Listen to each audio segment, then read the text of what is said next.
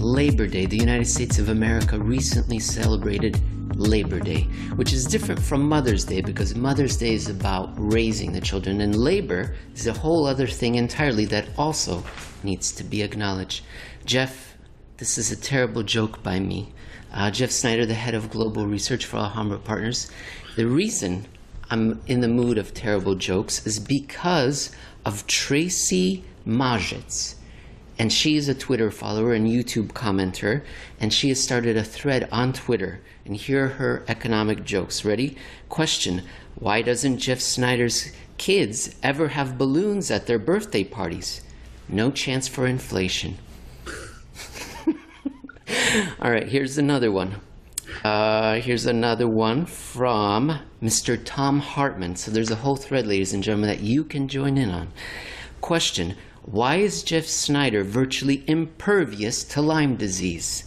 Because he's always up to date on tick data. Dun, dun, dun. That might be the best, inside baseball joke ever. All five of Nobody else will get that, Well, thank you very much, Mr. Hartman, and thank you very much, Miss Majitz. I hope I'm pronouncing that right. And forgive us for humoring everyone. Well, we're going to talk about the employment situation in the United States. We just celebrated Labor Day. We're going to be going over an article that Jeff posted at Alhambra Investments at their blog, and it was posted on the 3rd, and it's called Just in Time for Labor Day. It's not payrolls missing the mark by such a wide margin. And we're going to go back in time a little bit. Here, I've quoted your opening sentence. It was a highly curious change in the shape of the labor force. Beginning October 2015 and lasting until March 2016, for 6 months, Americans came flooding back into the labor market, or so they said. Yeah, and if you remember, let's go back in time to 2014, 2015, the best jobs market in decades, if you recall the slogan around that time. The establishment survey, the unemployment rate was falling rapidly.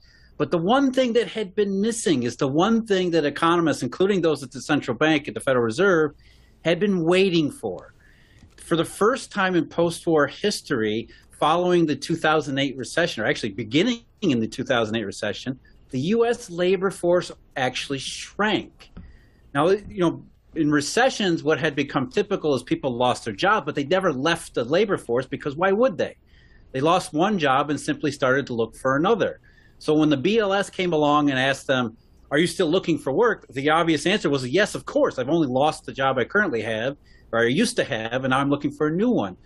But 2008 was entirely different. And starting in October 2008, there's that month again. So, something important must have happened in October 2008. Starting in October 2008, for over a year, the size of the U.S. labor force actually declined, which meant that former American workers told the BLS that they didn't even, yes, I've lost my job, but I'm also no longer even looking for work for reasons that I'm not going to tell you and reasons you're not going to ask me about. So as far as the BLS was concerned, people just left the labor force for reasons that that weren't specified. And what was supposed to have happened in any legitimate real recovery is those people would have come back into the labor force. That was what everybody was waiting for. That was the real recovery signal from the labor force itself when people said, I gave up looking for a job in the aftermath of the Great Recession because it was just so awful. There was no point in even bother look. Why even bother looking for a job because there aren't any available? But if things really did start to move into recovery, those people would say, oh, I can see that there's now good paying opportunities. I'm going to re-enter the labor force. And not only am I going to re-enter the labor force, all my neighbors who have been out of the labor force, they're going to go back into it too. And up until 2013, 2014, 2015, that didn't happen. In fact, between, I think it was, the 2 years before this October 2015 event, going back to 2013, it had taken 2 years, 2 full years for 2 million people to come back for the labor force to grow by 2 million. And that's the other part that I haven't specified here is, as all of those people left the labor force, the millions left the labor force in 2008, there's obviously millions of new Americans who are coming of age that's supposed to have entered the labor force as well, but never did. So you've got all those millions sidelined from the Great Recession, as well as those who never had a chance to begin with. You know, the joke about millennials in their parents' basements. Well, yeah, that's where that came from, because there really was not the marginal economic opportunity for them. And if there had been in an actual recovery, we would have seen them enter the labor force, we would have seen the other group enter the labor force. We would have seen the labor force begin to rise back to where it should have been had the Great Recession actually been a recession. In October 2008, it made sense. You know, you could understand why the labor force went down, because even though it had never happened, as you pointed, since World War II, was because that's when Hollywood released a monetary horror movie, Eurodollarween, Don't Fall Asleep or Go Into Repo. And then in October 2015, you would think the authorities said, yeah, the labor force is increasing because it's time. It's been 7 years. But the 5 people or 4 people that we have left watching this show know that doesn't make sense. Because in October 2015, Hollywood released number 3. It wasn't the sequel, it was the triple sequel. It was Eurodollarween 3. He's back again.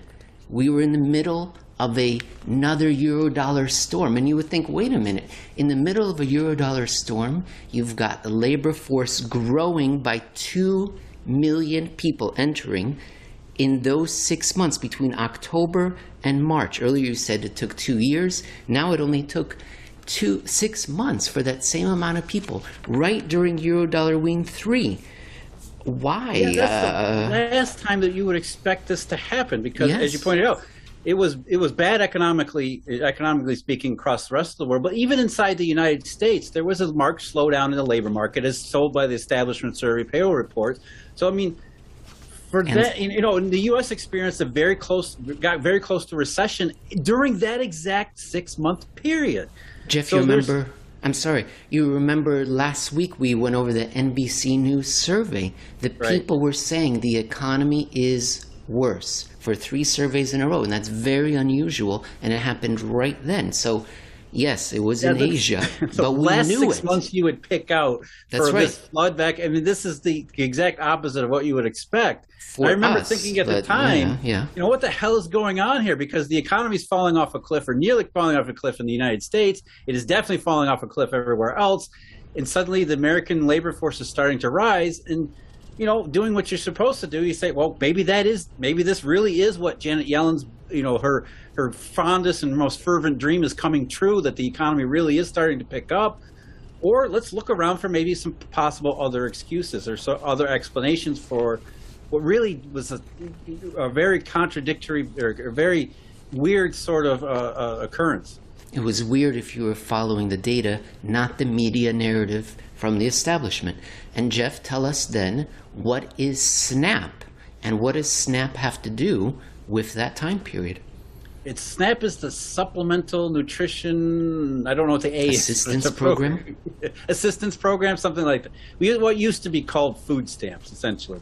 If you lost your job or you qualified on an income basis, the government would send food stamps, or, you know, now you get a sort of I think an electronic debit card type thing, which you can use to help buy food so that you don't starve to death from being unemployed, which is a good thing. And it's a government safety net assistance program that is essentially, it was extremely useful and necessary, especially during this period in question following the Great Recession, because the economy never got into recovery. However, because it had this lack of recovery in the millions, I think it was almost 30 million at one point, of Americans who were using the SNAP program had lasted into 2014 and then 2015, the government kind of said, hey, maybe this is long enough. This is supposed to be temporary assistance, not a permanent thing. And in late 2015, the government decided, well, we're going to start reimposing work requirements, because in the aftermath of the Great Recession, what they said was, we don't care. You know, these people need assistance. We're going to remove some of the bureaucratic red tape and requirements, and just allow people to become eligible for this kind of assistance. What they said was, look, by 2015, you know, that's 6 and 7 years later, maybe we should start verifying that these people are actually looking for work, because, you know, Janet Yellen says things are really good out there, so maybe they must be. And what happened was that SNAP started to reimpose work requirements, the states who had granted waivers started to remove those waivers and reimpose work requirements across much of the economy. And that just so happened to begin in that 3-month window, October, November, and December 2015. And if you were one of the states that removed the waiver, as late as December 2015, that meant that you were reimposing these work requirements all the way until March 2016. So from October 2015 until March 2016, that was when these work requirements started to show up across the vast majority of the U.S. states. If I understand correctly, so you need to be working in order to continue getting the assistance, is that right? You need to be either working or you need to be looking for work. So you need to be in the labor force. You need to be telling the government that I am doing something. Maybe I can't find a job because things aren't great, or maybe I'm working, I'm not making a lot of money. But either way, before then, in the aftermath of the Great Recession and forward, it had been, we don't care if you're looking for work or not, because we know you probably need assistance. The economy's awful. But this was supposed to be recovery. The best jobs market in decades, 2014. So now we're going to go back to the way it used to be, which is you got to at least show me that you're at least trying to look for work. Now, in the United States, we don't have a government that's one all-encompassing, powerful government. There are many governments, many agencies within the government. And so you believe and explain in this article that the people were getting a call from, or being told from one government agency, you better be at work, and they were telling them, yeah, I'm looking for work, and then they would get a call from a completely separate entity that almost certainly had no connection and was not cross-referencing. Hey, are all these people? But you're saying it's two government agencies. One is telling me I have to be at work. Here's another one, a survey calling me, are you at work? What am I going to answer? And you say, Jeff, you didn't take it lightly, but you were saying fraud. Yeah, I'm thinking that what happened was that people started to say they were looking for work. They would tell the local state agency that administered the SNAP program that, okay, now I have to, there's a work requirement involved that's being reimposed. Yes, of course I'm looking for work. Here's a list of a couple of companies that I called, or whatever you need to do to verify that you're looking for work.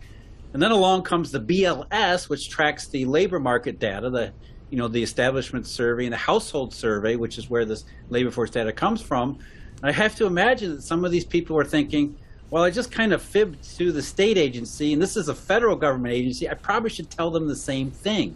Even though I'm not really looking for work because there isn't any work available, I still want my SNAP. I'm going to tell the one government that, yes, keep the assistance coming. I'm going to say the same thing to the other government, because how the hell do I know? Maybe they talk to each other.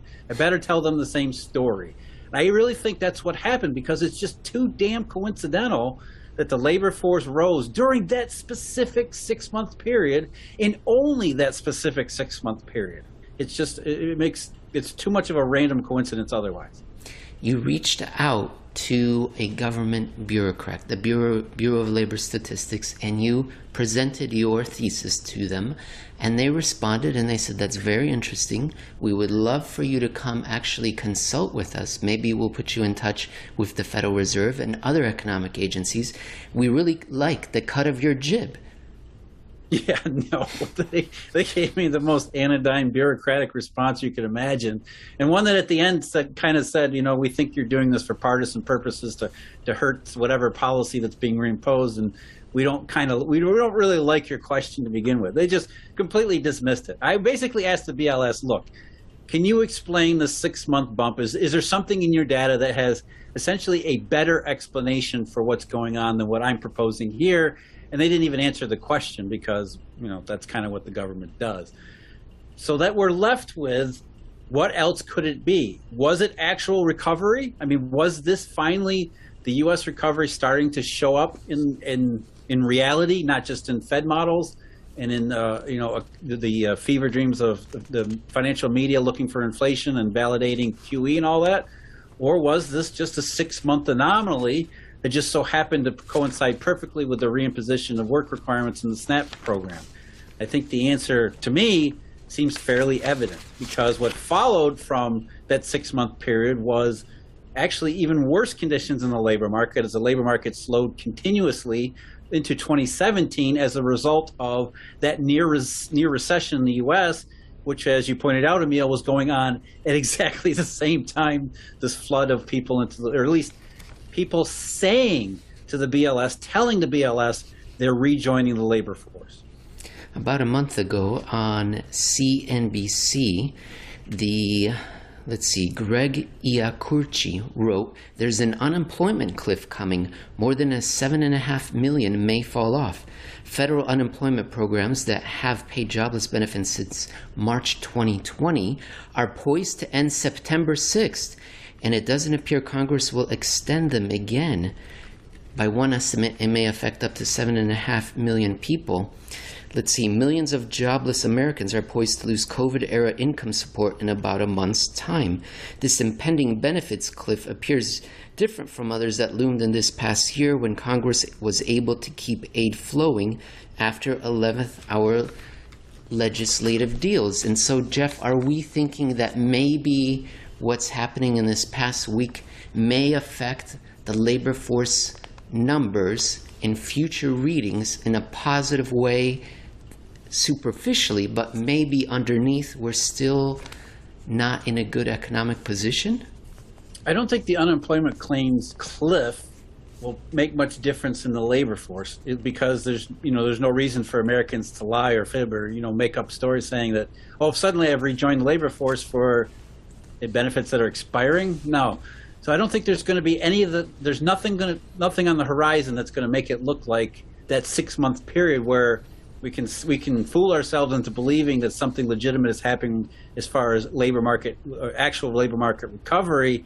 Instead, I think what we're going to see is that it's kind of the same thing that we've seen even in just recent months, where the labor force has come back a little tiny bit over the last few months, but nothing like what you would imagine if the economy is as robust as some of the other labor market data suggests. And so, in addition to that, you have this benefits cliff that's going to really take a lot of certainly Uncle Sam's, introduction of money into the economy. That's going to disappear. So that's going to be a non-inflationary or anti-inflationary problem moving forward. And the reason why it's a much bigger problem is because these benefits are timed to expire during a period of actual recovery where you think, well, by then, it's a year and a half later, by then, people aren't going to need generous unemployment benefits because the economy is going to be so much better.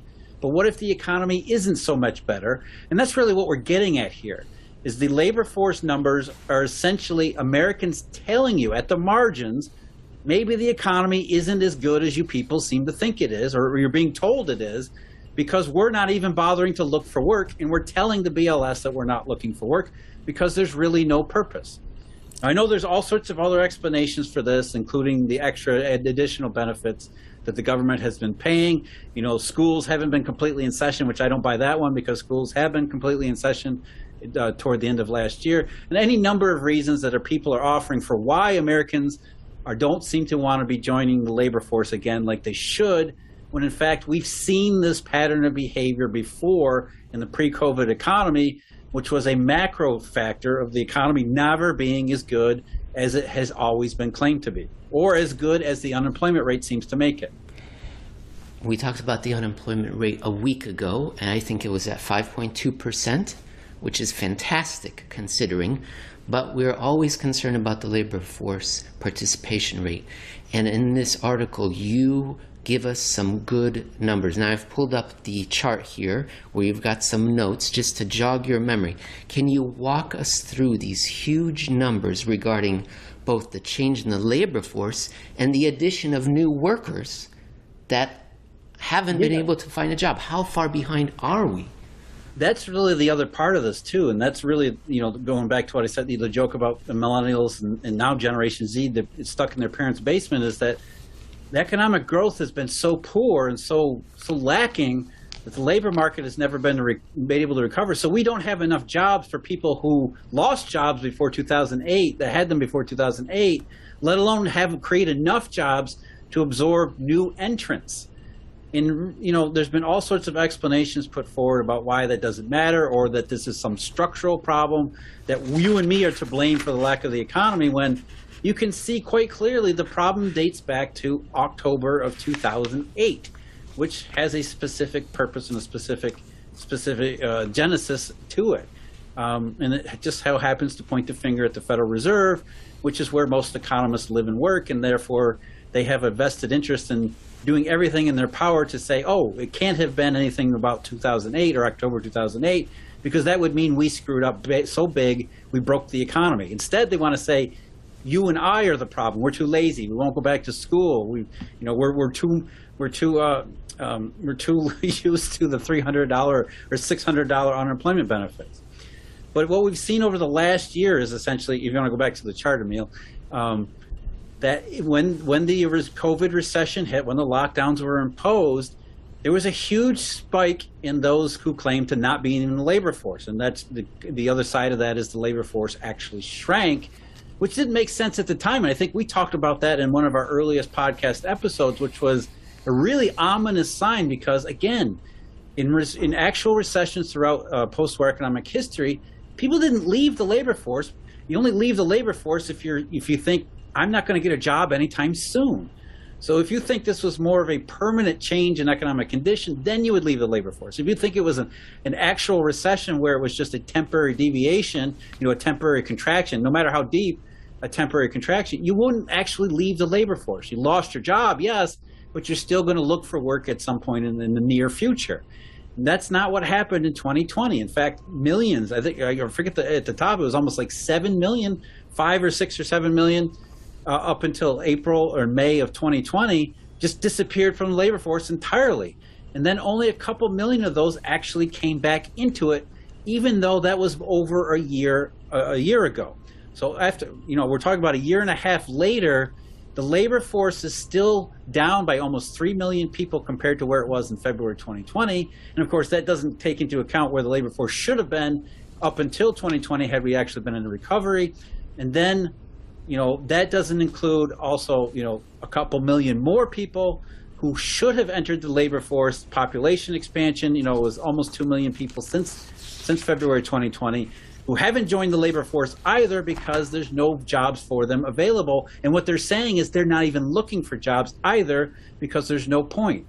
So we have, it's not just an employment crisis. You have a labor crisis where people don't even look for work. But why are they not looking for work? And that's really kind of the issue here. I think one of the broadest possible measures is the civilian employment population ratio, which you include in this essay, and it's right here, and I think that's the most damning one.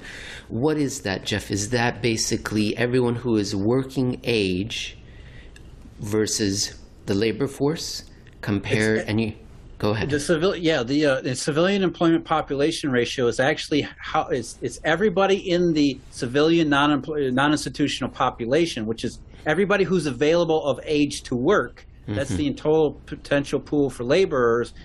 What percentage of that population, of that entire pool of potential labor, is actually employed? So it doesn't count the labor force at all. It's just how many people are actually employed in the civilian non-institutional population. What you can see is those massive difference. If you go by just the unemployment rate, which is derived from the labor force, and if the labor force is too small, the unemployment rate is going to fall much quicker.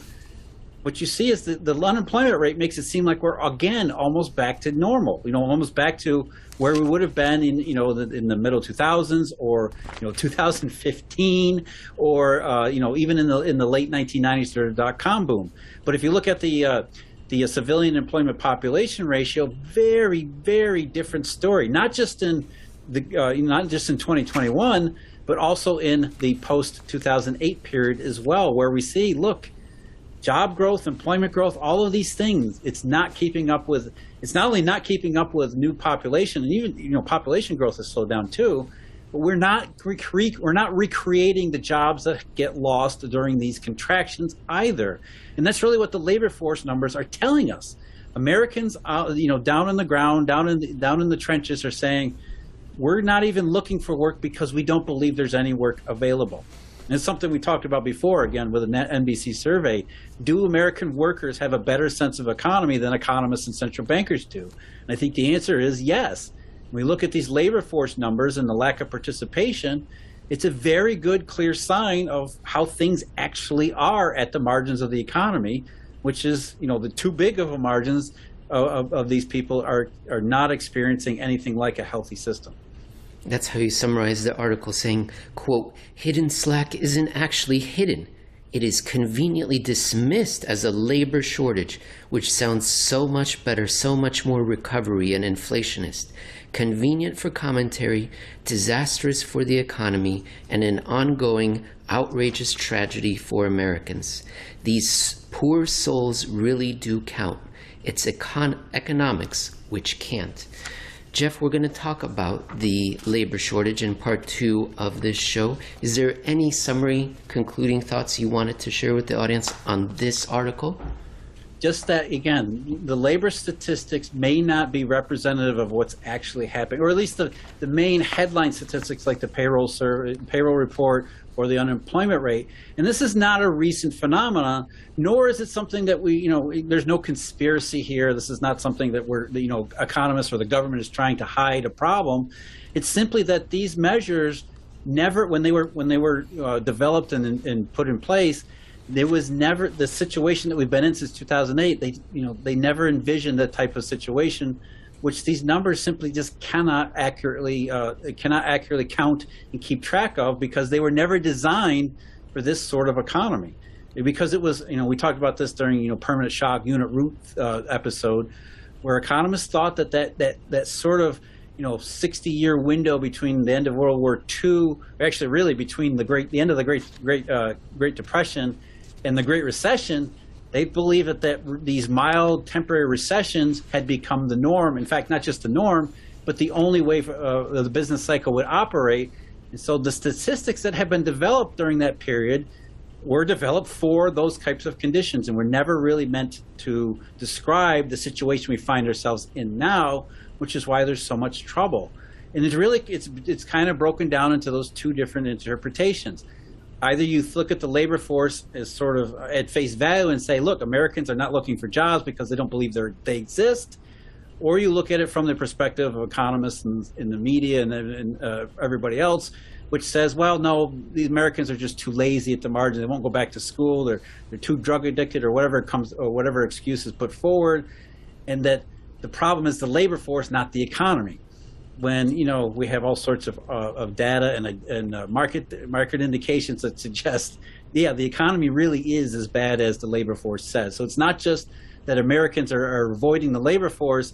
That's just another one of these really visible symptoms that you can see as part of this coherent, consistent whole that ever since 2008, the economy has failed to recover, and the labor market has failed to recover most, which is a symptom that John Maynard Keynes warned us about over 100 years ago when he said, look, there are two monetary evils in the world. One is inflation, one is deflation. And deflation is by far the worst one because, number one, it impacts the labor market most directly. And number two, it's so insidious you don't realize most of the time when it's actually happening. You just sort of see that there is no labor market growth, and we're left to try to figure out why that is. And if you don't have this kind of a background where you can understand and interpret what's going on, you might think that it is lazy Americans. You might think that we need to point the finger at everybody else rather than back squarely where it needs to be pointed at, which is the monetary system and those claiming to govern it. So there are these two interpretations of the employment situation in the United States. The one you just made, which sounds eminently reasonable, and the one that we hear about, which sounds reasonable, at least at the superficial level. What we should be getting is a discussion of the merits of both in the business press and financial media. We don't. We're going to talk about next in part 2 what we do hear about, which is the labor shortage. The labor shortage. You certainly could not have picked up your financial newspaper or turned on to your favorite business channel without hearing about it. It's everywhere, including in a publication put out by the Federal Reserve this week on September 8th. They released the Beige Book. Now, this is not, and this has to be distinguished from the off-white, the ivory and eggshell books, which are totally different. This is the beige book. And Jeff, it's a collection of anecdotes. Jeff Snyder, the head of global research for Alhambra Partners. It's a collection of anecdotes that was implemented in the very early 1970s by Arthur Burns. And we're going to talk about what we found in there. You talk about it in your blog post at Alhambra Investments, posted on the 8th of September, the day the beige book was released, turning the labor shortage up to 11. And Jeff, I'm going to read about what was happening in Boston from a beige book here. Tight labor markets are seen for at least some positions in each of retail, manufacturing, software, IT services, and a severe labor shortage is said to be restraining hiring and expansion in the Massachusetts restaurant industry. It wasn't just the New England Patriots' hometown area. No.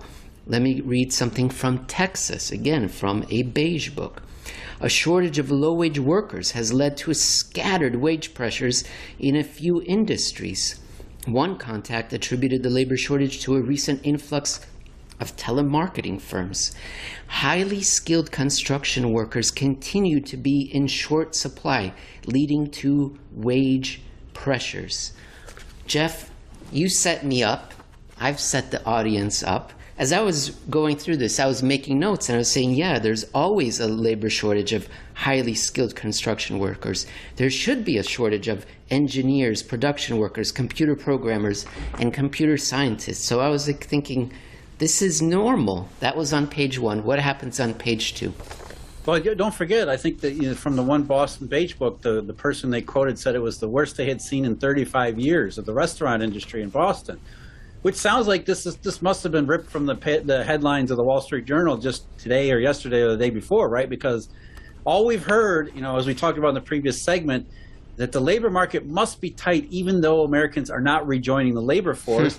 They're not rejoining the labor force because they're lazy, they like $300 extra in unemployment benefits, blah, blah, blah, blah, blah, blah, whatever it is.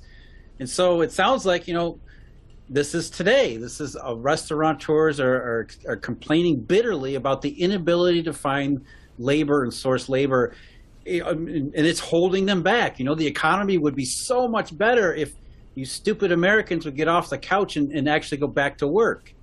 Except no. The beige book, the one about the quotes about Boston in the first district were actually taken from the beige book from, what was it, 2006? July 2016. July of 2016. So they were complaining about a labor shortage in 2016, which, as we just talked about, which was kind of consistent with what the labor force dynamics actually were at that time, which were Americans saying, maybe you have a job, but it doesn't pay anywhere near what I need it to pay for me to come work for you. And then the other one from Texas, that was actually October of 1996. Yes. And the point being is that, look, anytime, anywhere, any kind of economy, you're going to be able to find a quote-unquote labor shortage. You'll find references to it. You'll find business people who lament the ability, their inability to find workers that they want at the price they're willing to pay. Any time throughout history, you can find there are structural labor problems where look, one industry is declining and another industry is ascending. It takes time to train workers to take workers from the descending industry, retrain them, and have them find better days in the industry that's ascending. There's all sorts of things that combine underneath in these dynamic economies where you can find anecdotes and even some pockets of data that say, yes, labor shortage, it's happening. As you pointed out, Emil, construction firms have been complaining about skilled labor for as long as I've been an adult. I remember in the 90s they were complaining about that. So labor shortage on these micro scales isn't really hard to find, nor is it anything abnormal or atypical.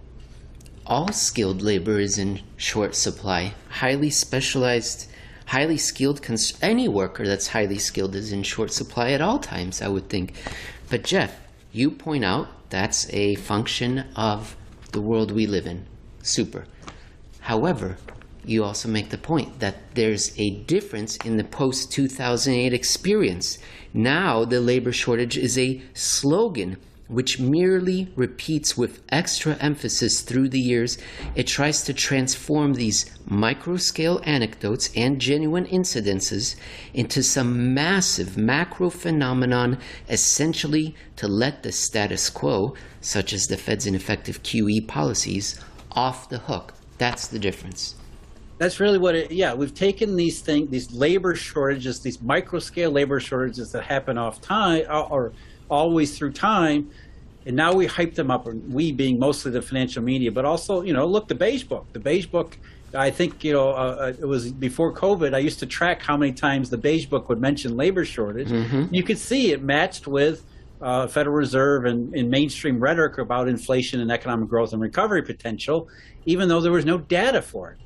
Look, again, micro-scale labor shortages existed, and what's happened, especially if you remember 2018, it was the last time this really got out of control in the same way, was it got hyped up.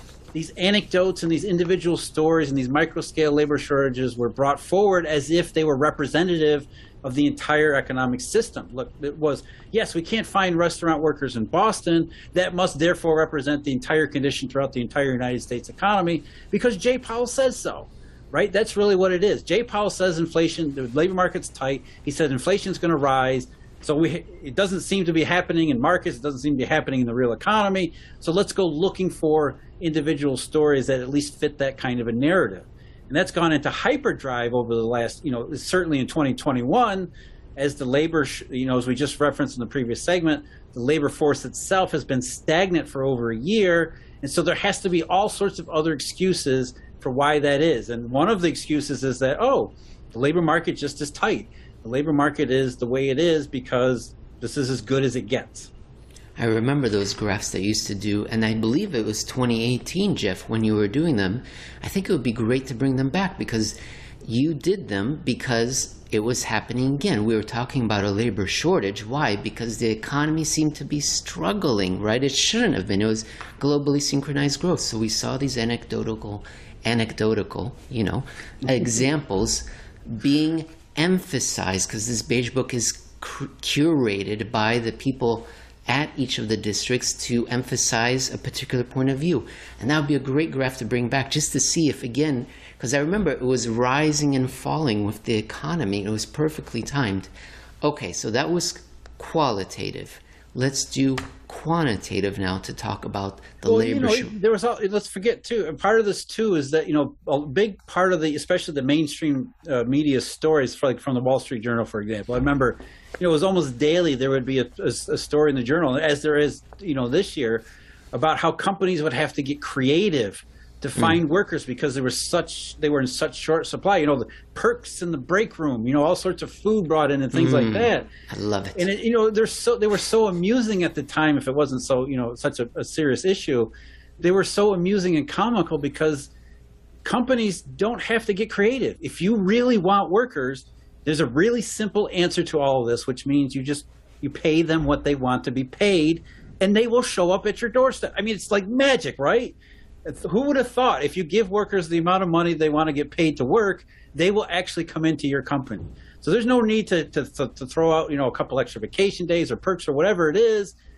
Just pay them. It's really that simple. If companies would pay the market clearing wage, given the fact that there are millions upon millions upon millions of Americans sitting on the sidelines, telling the government they're sitting on the sidelines not looking for work, give them the pay that they want and they will come off the sidelines and work for you. So what we're really talking about isn't really a labor shortage. It's a shortage of economic recovery because what's really causing this problem is the fact that companies are telling you they cannot pay the market clearing wage, and that's really the issue at work here. If companies can't pay what labor wants, that's a whole different ballgame. Right, they can't generate the revenue off of that worker, therefore it's too much risk to hire the worker or they're not confident enough about the future to take on new labor because look, it's bringing in new workers is a commitment. It's a hassle. It's a friction. It's all these micro scale economic problems where you have to be reasonably confident that the work that you thought that you need these people to do is going to continue in the future. Otherwise, they can become a real harm to your balance sheet and to your income statement and to your survival. Because if you have too many workers, that's a really bad place to be if your worst fears about the economy really do materialize. So that's part of this too. You're not going to pay workers if you aren't really, really sure that the work you think we might want them to do is going to be around for as long as you want it to be. And part of the problem too is it's been so long since we've been in an actual legitimate economic boom, we forget what it looks like. And for business owners, you go back to the 1990s, for example, these kinds of things, yes, there's these anecdotes about labor shortages and skilled workers and whatnot. But, when business is actually booming, the last thing you're going to be worried about is, maybe I don't want to pay my worker this extra 50 cents an hour that'll get them to come in. Or, you're not going to be over managing your cost structure. You're going to be more concerned about, do I really have enough resources, because the opportunities are so good and they're going to continue to be so good. If I need to pay a little more for my workers to get more workers in, I'm going to pay it and be happy about doing it. So it's really about the wage rate and the pay rate and the inability of companies to really be confident about what they're actually seeing in the real economy. And again, I bring it up often. It's not like we're going through our first recession. We talk about it all the time. This is the fourth dollar shortage that's taken place across the world. 4 times now. So why should they commit themselves now? No, they need to see a lot more, a new social contract, as I've been talking about before. Let's go qualitative. Let's go quantitative. Let's go quantitative and talk about what was released on the 7th of September, a Tuesday, from the U.S. Bureau of Labor Statistics, the Jobs Opening and Labor Survey. And in February of 2021, it was quite high already then. It was around the 2018 peak. Since February, it has gone, as you say, nuclear, suggesting labor shortage. Labor shortage, right? Case Huge. Closed. Off the we're charts. Talking about labor shortage. Literally, it's beyond anything you could possibly. We never would have seen this before. In the amount of job openings, which is the JO part of the JOLTS survey, was up to almost 11 million in the latest month, which is the month of July. It's one month further back from the main payroll reports. So in the month of July, the BLS says that there were nearly 11 million job openings, while the rates of hiring lagged significantly, which again, most people are interpreting this data as case closed, labor shortage. Businesses want workers and they just can't seem to hire them because unemployment benefits, lazy, whatever excuses they want to come up for it. And this is a problem that we've seen 3 times before, that just, at least in the job openings data, that seems to repeat. But we're going to go through some graphs that you put together that kind of digs into just off the superficial number, which is what we're looking at right here on this chart. And I'm glad, Jeff, that you followed the Fed's pattern by not naming it just red and pink. You've got a vermilion and a salmon colored instead of just beige and white. Okay, so now we move on to the next graph here. Tell us what this Maya colored blue and cobalt blue, what this chart means. This is the turnover part of it, which is, the labor force is a dynamic place. Some people get laid off every month. Some people quit voluntarily because they hate the job. They want to go someplace else. And then on the other side of that is companies are hiring people, right? Mm-hmm. So we have sort of the net turnover, which is the rate of hiring minus the people who are leaving either voluntarily or involuntarily.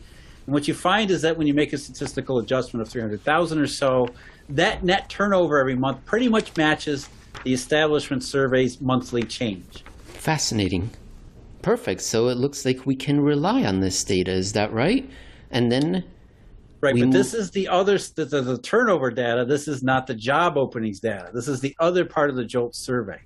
Exactly. You've brought this up before, is that job openings, there's something off, right? And that's where we're going to get to eventually. But let me show a couple of these. The job openings data seems to be in a world of its own. And there's a couple of different reasons that could be. We'll get to that. Okay, so here's another one. Now this is the same thing, but we've zoomed in, right? And it looks like it's still on track, right? Yeah, we're pretty much everything. Again, it's 1 month further behind, so we don't have the JOLTS data for August, which that was the month of the big payroll report miss. And I would imagine that when the JOLTS data for August comes out early next month, you'll see a marked decline in it as well. So again, we see hiring minus layoffs and discharges, tracking another set of data. Perfect. Over here, we can now correlate the establishment survey to initial jobless claims, right? It seems like it's totally all separate. Yeah, totally separate reasonable. data. This Okay. is from the Department of Labor. And what the jobless claims data has, yes, jobless claims have been improving, but the rate of improvement has slowed since May. And of course, we keep coming back to May over and over again. And what that suggested that even before we got to the August payroll report earlier this month, last Friday, in fact, we would have expected it to be a big miss because the jobless claims data was suggesting that there was weakness in the labor market. So we've got several sets of data, several different sources, collection methodologies. Okay, and they seem to correlate except for one of them. And as you explained, in your view, the BLS-JO data is simply incapable of addressing its own increasingly obvious, increasing statistical problems. Jeff, this isn't the first time you brought this up. I don't know how long ago it was, a year or 2 years ago as well. You were questioning why does this one 2019, absolutely same exact thing. Yeah, except it's only gotten worse. The reason we call it turned up to 11 is because now with 11 million job openings, we're supposed to believe there are 11 million job openings, or there are 11 million potential jobs that remain unfilled. But is that actually the case? Maybe the BLS is double counting postings and not able to discern and eliminate duplicates. Maybe that it just is during these periods of reflation or when things get better, companies are just advertising more than once or more than a couple times or more than they used to for a single job post. And that's really, I think, what's going on here is that it's gotten crazy to the point where maybe the BLS data collection procedures isn't able to keep up or keep accurate track of what's really a job opening and what's really maybe one job opening being advertised multiple times. And what the BLS will say is that no, we count for this stuff. We try to keep track. We try to make sure that we're eliminating any double counting, but it doesn't mean they're having a good time or being able to do it. I think that's really what becomes evident in these periods where it's not just 2021, there was also 2018, and to a lesser extent 2014. And you can see from the chart, it keeps getting worse every time. And of course, in 2014, there obviously was not a labor shortage. In 2018, while the labor shortage made all of the mainstream media, there wasn't a labor shortage then either. So we're left to conclude, at least in those two instances, job openings was, like the unemployment rate, a misleading statistic. Is it likely that it's also misleading in 2021 as well as become nuclear in how it's misleading in 2021? That certainly seems to be the determination of not just the data that we pointed out here, but a hell of a lot of other data, as well as when you look at things like the bond market and bond yields and things like that, which are saying we're not seeing that kind of robust demand for labor, nor is the labor force. Again, the labor force participation rate is a big problem, which suggests maybe companies are advertising for jobs, but they sure as hell are not willing to pay what the labor force wants in order to fill those jobs. And even the hire statistics and the turnover data suggest that companies are not really moving as robustly as they should if this the job openings data was actually representative of the overriding condition in the labor market and the economy. 2014 was the first year of the third Eurodollar event, the global dollar credit squeeze. 2018 was the first year of the fourth Eurodollar event.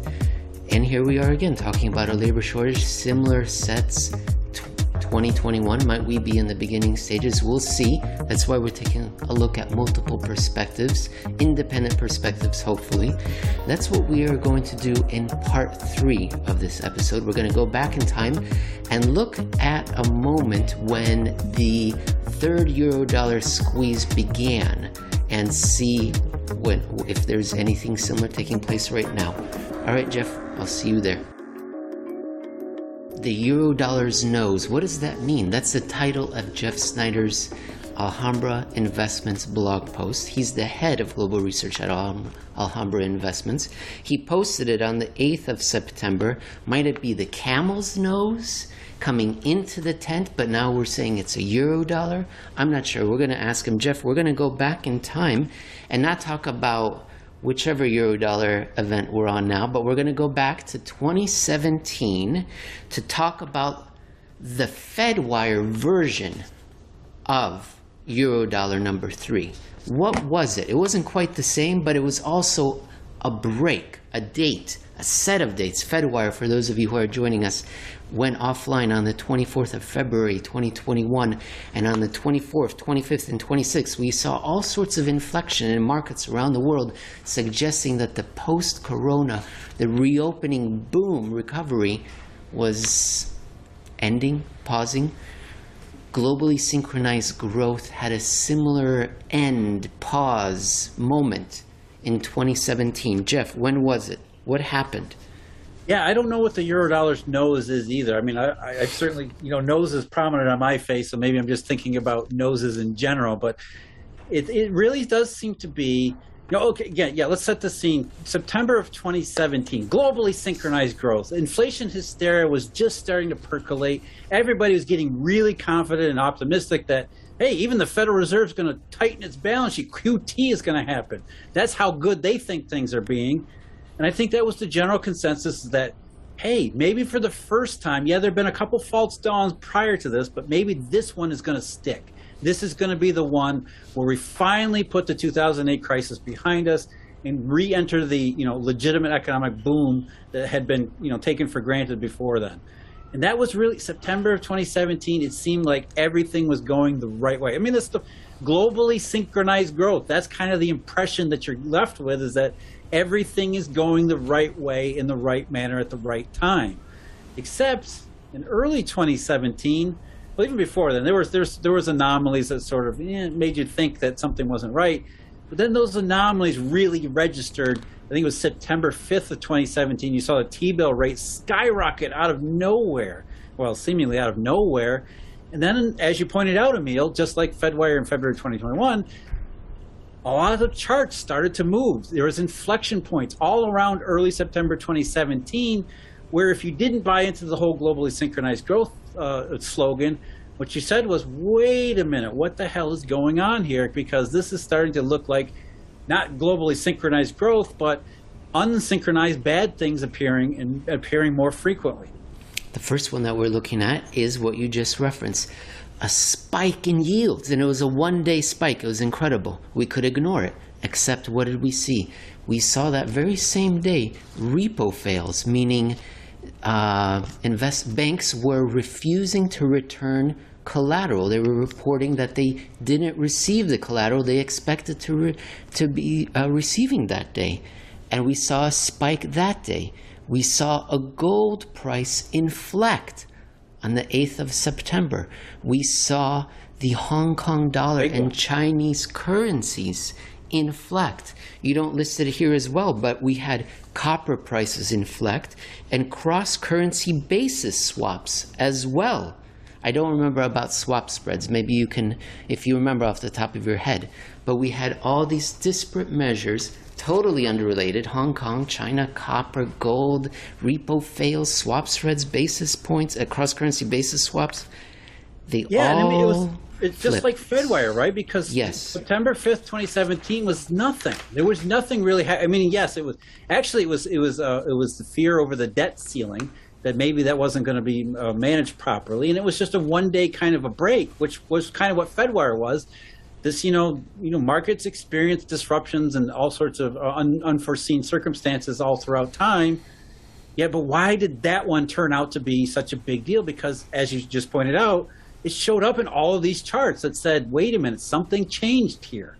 In the same way, February 2021, in the wake of Fedwire and then the quote-unquote bad auction in the 7-year Treasury notes, something changed after that. And it was such a clear inflection point that didn't seem to be congruous to what had actually seemed to have caused it.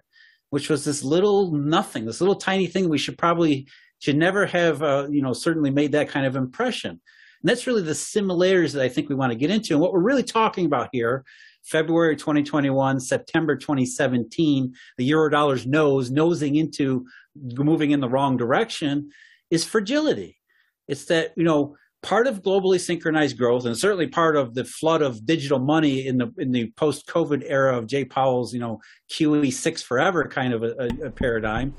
We're not supposed to see a fragile system. You're supposed to be seeing a resilient system, as Janet Yellen used to say during her tenure. Globally, everything's going well, and that includes a monetary and credit system that is now completely healed and fortified, impervious to bad things. That's the impression that you were left with, and I am entirely sympathetic for the vast majority of the public who believe that that was the case. But yet here we see this little nothing, this little tiny spark that blew up the whole thing eventually because the system wasn't resilient. The system wasn't impervious. In fact, it was incredibly fragile. And there were we talked about this before, T-bill prices below RRP before September 2017 already told you something was wrong. And then you had this little tiny spark that turned it into so much bigger than it was. And it actually turned out to be the turning point. From that point forward, that third reflationary period started to get weaker and weaker and weaker, so that by the time you got to 2018, it was full-on Eurodollar number 4. And it's in September 2017. I remember this. You quote yourself here, but I remember reading it at the time. You write, it started with repo, and that part is confirmed. The real question is what all this means, up to and including whether it marks, like the fails in June 2014, and you put this in bold, the start of whatever the next phase of the Eurodollar decay might be. Some of the measures that we always look to, however, still continue believing in reflation, including bonds from not just the United States, but Germany and Japan, and the dollar still signaled reflation, and that's what's going to segue us to present day, the dollar. But I'm going to pull up the dollar from 2018, 2017, and Jeff, just tell us what you're seeing here, and then we'll take a look at the dollar today. Well, that was the other part, going back to 2017. Globally synchronized growth was bad for the dollar exchange value, which, weak dollar correlates with good economic growth around the world, as you would expect, because what a weak dollar actually is the Eurodollar system creating an abundance of monetary resources and then redistributing around the world so that good economic growth, legitimate economic growth, can actually take place. So it wasn't so much a weak dollar as it was reflationary trade throughout the monetary system. Some people posited that this was the beginning of a dollar crash and whatnot, and so there was all sorts of rhetoric around that time that, hey, the dollar's going to fall out and go to zero, all that kind of stuff too. But what were really, at that time, globally synchronized growth and weak dollar, those things were correlated and they were actually taking place up until around September 5th of 2017. Now, what you had was about a 1-month spike in the US dollar, which was one of those, hey, did something happen here? Maybe it's not, it's not the end of the world. It's not a full-blown Eurodollar event, but it's something. Something took place here. Again, as you pointed out, Emil, it was gold, it was repo fail. We saw it in all these market indications, and we also saw it in the dollar's exchange value, which seemingly out of nowhere just reversed. Again, fragile system. It wasn't a dollar crash. It wasn't a weak dollar. It was just simply a reflationary dollar, which is a completely different story. And then it rose for a couple of, lost value again, depreciating, because perhaps things were going to pass, whatever that little bump was, until about February 18th, when it paused, it hit its low, and then it kind of traded sideways until April. And that time difference then was it shot higher. Yes, right. Yes, and then nobody was expecting it to shoot higher, and I think that's what we're really talking about here. Is that look, what happened in September 2017 was a precursor warning to what was going to happen throughout 2018. As I wrote in 2017, what I was saying was essentially, maybe this is a warning sign that the system is so fragile that things are already starting to work against that trend. That's exactly what happened. By early 2018, it became so obvious that even the dollar's exchange value was making it impossible to ignore anymore, even though the mainstream media ignored it completely and started talking about the labor shortage in the U.S. almost exclusively. But what that meant was the fragile system, it doesn't just break all at once. It's not like it just snaps and it goes from working one day to not working the next day. These things are processes, and they're multi-month and multi-year processes, and they build up over time. And though the boundary between reflation and the next Eurodollar event isn't a bright dividing line where it's one day to the next, it's a series of essentially escalating warnings or escalating situations or events or anomalies, whatever you want to call them, where we look at these things and say, something must have happened here, something seems to be changing, or something has changed such that what we thought beforehand, reflation or the system moving in the right direction, the economy moving in the right direction, suddenly that's not such a clear picture. And then on the other side of it, it becomes a clear picture again, just in the other way. Except for people that are watching this show, they'll have been warned. They'll have seen it coming. The two words that you were using that year, I remember, were escalating and ratcheting the effect, tightening. Let's look at the U.S. dollar. Emil, that's what the dollar was doing in late 2017, early 2018. You had that, the reflationary downward trend. Then it just kind of broke for a month or 5 weeks, whatever it was. And then October 2017, it kind of went back into the sinking thing, and everybody went, oh, that's fine. And then February 2018, for a couple months, it went sideways. And that was the ratcheting effect as more and more things started to go wrong, more and more negative signals, more and more accumulation of all of these anomalies becoming more frequent, becoming more serious. And then finally, in April of 2018, the dollar just pops higher, seemingly out of nowhere, when in fact there are any number of signs that have told you reflation number 3 was dying. Globally synchronized growth was nothing more than a bumper sticker. The U.S. dollar, the global Eurodollar system was not resilient. In fact, it was incredibly fragile, especially with collateral. And that was becoming a problem, as it had repeatedly throughout the last 15 years. If memory serves me right, Argentina was already in negotiations with the IMF before April, before their currency started going the wrong direction. That was just another one of those indications that something's wrong. You remember they had the president, Macron, who was this liberal, internationalist, technician. Everything was going to be great again, globally synchronized growth, but it went pear-shaped. Jeff? If you were just paying attention to something like that, it seemed like it came out of nowhere. Right. Everything was great, and then, wait a minute, what are all these countries going bankrupt? Why is Argentina being given the largest bailout in history? Why is there an emerging market crisis, and why is these currencies dropping all around the world? It seemed out of place and out of nowhere, when in fact it was not out of place, nor was it out of nowhere. Pear-shaped, I just mentioned it. Is this graph that I'm pulling up now, where you overlay the 2017-2018 experience of the U.S. dollar to the 2020-21 experience of the U.S. dollar, would you describe that as the shape of a pear, a banana? I don't know. It almost looks like the constellation, the Big Dipper.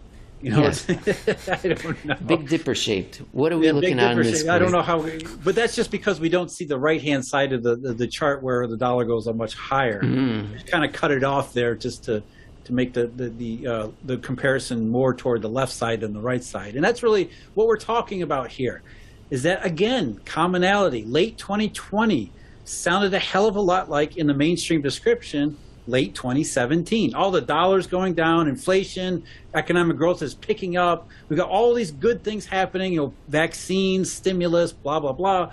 Everything was good and everything is dollar negative. And then early January 2021, when everything was supposed to be going exactly the right way, just like September 2017, suddenly the dollar popped higher out of nowhere. What's going on here? And during that pop higher in early 2021, that's when we saw FedWire. That's when we saw the February 25th and 26th stuff and everything else start to happen in charts everywhere else. So it wasn't exactly the same timing as it had been in September 2017, but it was pretty darn close. And as you can see on the chart I'm showing you here, the dollar's exchange value seems to be eerily similar in what it's doing as well. And again, fragility becoming something more fragile before becoming a big problem. Couple of points. The first one is that dollar you're showing there is not the DXY index, which we've talked about before, which was really just effectively the euro, and which is what traders reference. You could use DXY, you could use the emerging market trade weighted dollar. They all show the same pattern. I love the broadly weighted one, though. I always go to that one. If I really want to know how's the dollar doing, if I don't have time to look at every single cross, that's the one I like to use. So I just wanted to tell people that's the one we were looking at. Yeah, and the other point is you mentioned is that it's incredible how there's a 5-month difference again between the two bottoms that we see there. And you mentioned that it's not a coincidence, that it's fractal. I can't wrap my head around it, Jeff. Can you help me understand how this incredible miracle coincidence is not a miracle or coincidence, but it's mathematical fractal? It's how it's repeating patterns across time scales or any other types of scales, which you'd seem that markets are supposed to be random. Things are never supposed to repeat, but yet we see things repeat time and again, even on some smaller scale patterns, which suggest fractal behavior, which is simply there's underlying deeper fundamentals at place where markets respond to the same types of inputs in a somewhat the same way, despite differences in periods of time or differences in ages or epochs or whatever else. It's just maybe there's an underlying humanity involved here in how we interpret data and how even complex and large systems react to changes in data, and because that's just the way we do that. That's the way humans actually do that. And so it's not necessarily, to me, surprising to see a fractal pattern show up in something as utterly complex and huge as even the dollar's exchange value, because it's essentially when you think about it, as we're trying to do here, boiling it down to small number of variables and small number of cases, what we're really saying is this is the way a fragile system responds to negative stimulus or negative inputs. And maybe that's just the way that we do this. The way the markets do this is, for all the sophistication and computer technology and reach and everything else, it's just the way things are. That there is an underlying fundamental way that humanity responds to these types of situations. That's why it repeats. So that's kind of the point here. If you see the repeating pattern, at least if nothing else, it's, hey, there's something going on here. Maybe we need to pay closer attention to it and not just take everyone's word that things are going in the right direction and that, maybe it's just Delta COVID or some other thing. Maybe there is other things going on that nobody else discusses because either they're afraid to discuss it or, like the Federal Reserve, the last thing they're ever going to do is discuss why they screwed up all this time. There are many reasons for hoping that the euro-dollar malfunction ends and that we enter the new golden age. One of them, for me, is, Jeff, so that you can retire from this economic analysis stuff and go into your true love and mathematical philosophy and studying physics and writing about that. So I really like that explanation you gave there at the end. Jeff, that's it for me. Yeah, and I think, Emil, that's our goal here, is to the day where nobody cares what we have to say. No. That's what we're really shooting for here. But most people want to grow their audience. I look forward to the day when nobody has any, that Jeff's, we don't need him anymore. Emil, we don't need, Emil's always going to be popular. No, people don't want to hear from you. But at some point, there will be a day where nobody will care about Eurodollars or the monetary system because it will have finally been dealt with and fixed. And we won't have to worry about dollar shortages and the inevitable squeeze and the economic consequences. John Maynard Keynes' evil, we'll keep talking about that in the labor market and how it's, the hidden suppression there. I look forward to the day when we don't have those problems. As you pointed out, I do have children, and I would like for my daughters to live in a world where they don't have to go through these periodic issues that just they're leading us in the wrong direction. And worse than that, they're leading the world in the wrong direction with very little answers for it. Nobody seems to be able to identify cause and effect because nobody's looking at these things. Everybody's thinking, Jay Powell said he flooded the world with digital bank reserves. That must be money. Not only that, in 2021, what is the overriding monetary theme? That there's too much money, right? The reverse repo. Everybody's talking about too many reserves, too much money. So we're not even looking in the right direction. we're looking in the exact opposite way and taking everyone's word for it that there's too much money this year. It's just, yeah, I look forward to the day when people start to ignore that and say, what's really going on with these things when things continue to turn out the way they're not supposed to, and almost always in the opposite way. The dollar's supposed to be going lower and lower and lower, and here we are, and it's September of 2021, and it's higher again. Why? Somebody please explain why. And for all the people who are claiming that inflation's coming, why didn't it come the last time? Why didn't it come the time before that? You never explain why inflation failed to show up in 2017 and 2018 or 2014 and 2015, which, I think seems to be kind of important in 2021. If you think inflation is different this time, what makes it different? Because I tell you, when you look around the real monetary system, it is not different. In fact, it's so not different that we're seeing these fractal patterns in the dollar's exchange value. That's where we're really fragile monetary system. You're not going to see sustained inflation. Well, on this September 9th, the 4-year anniversary of the beginning of the end of globally synchronized growth. Jeff, that was a great show. I'm going to go have a drink to commemorate the 4-year anniversary, and I will talk to you again next week on the 16th. Yes, let's raise our glass to the end of our own show. Let's look forward to it. Beautifully stated. Very well. A bottle, because I'll be a little depressed. But yeah. The whole thing. Talk to you next week. Okay, take care, Emil.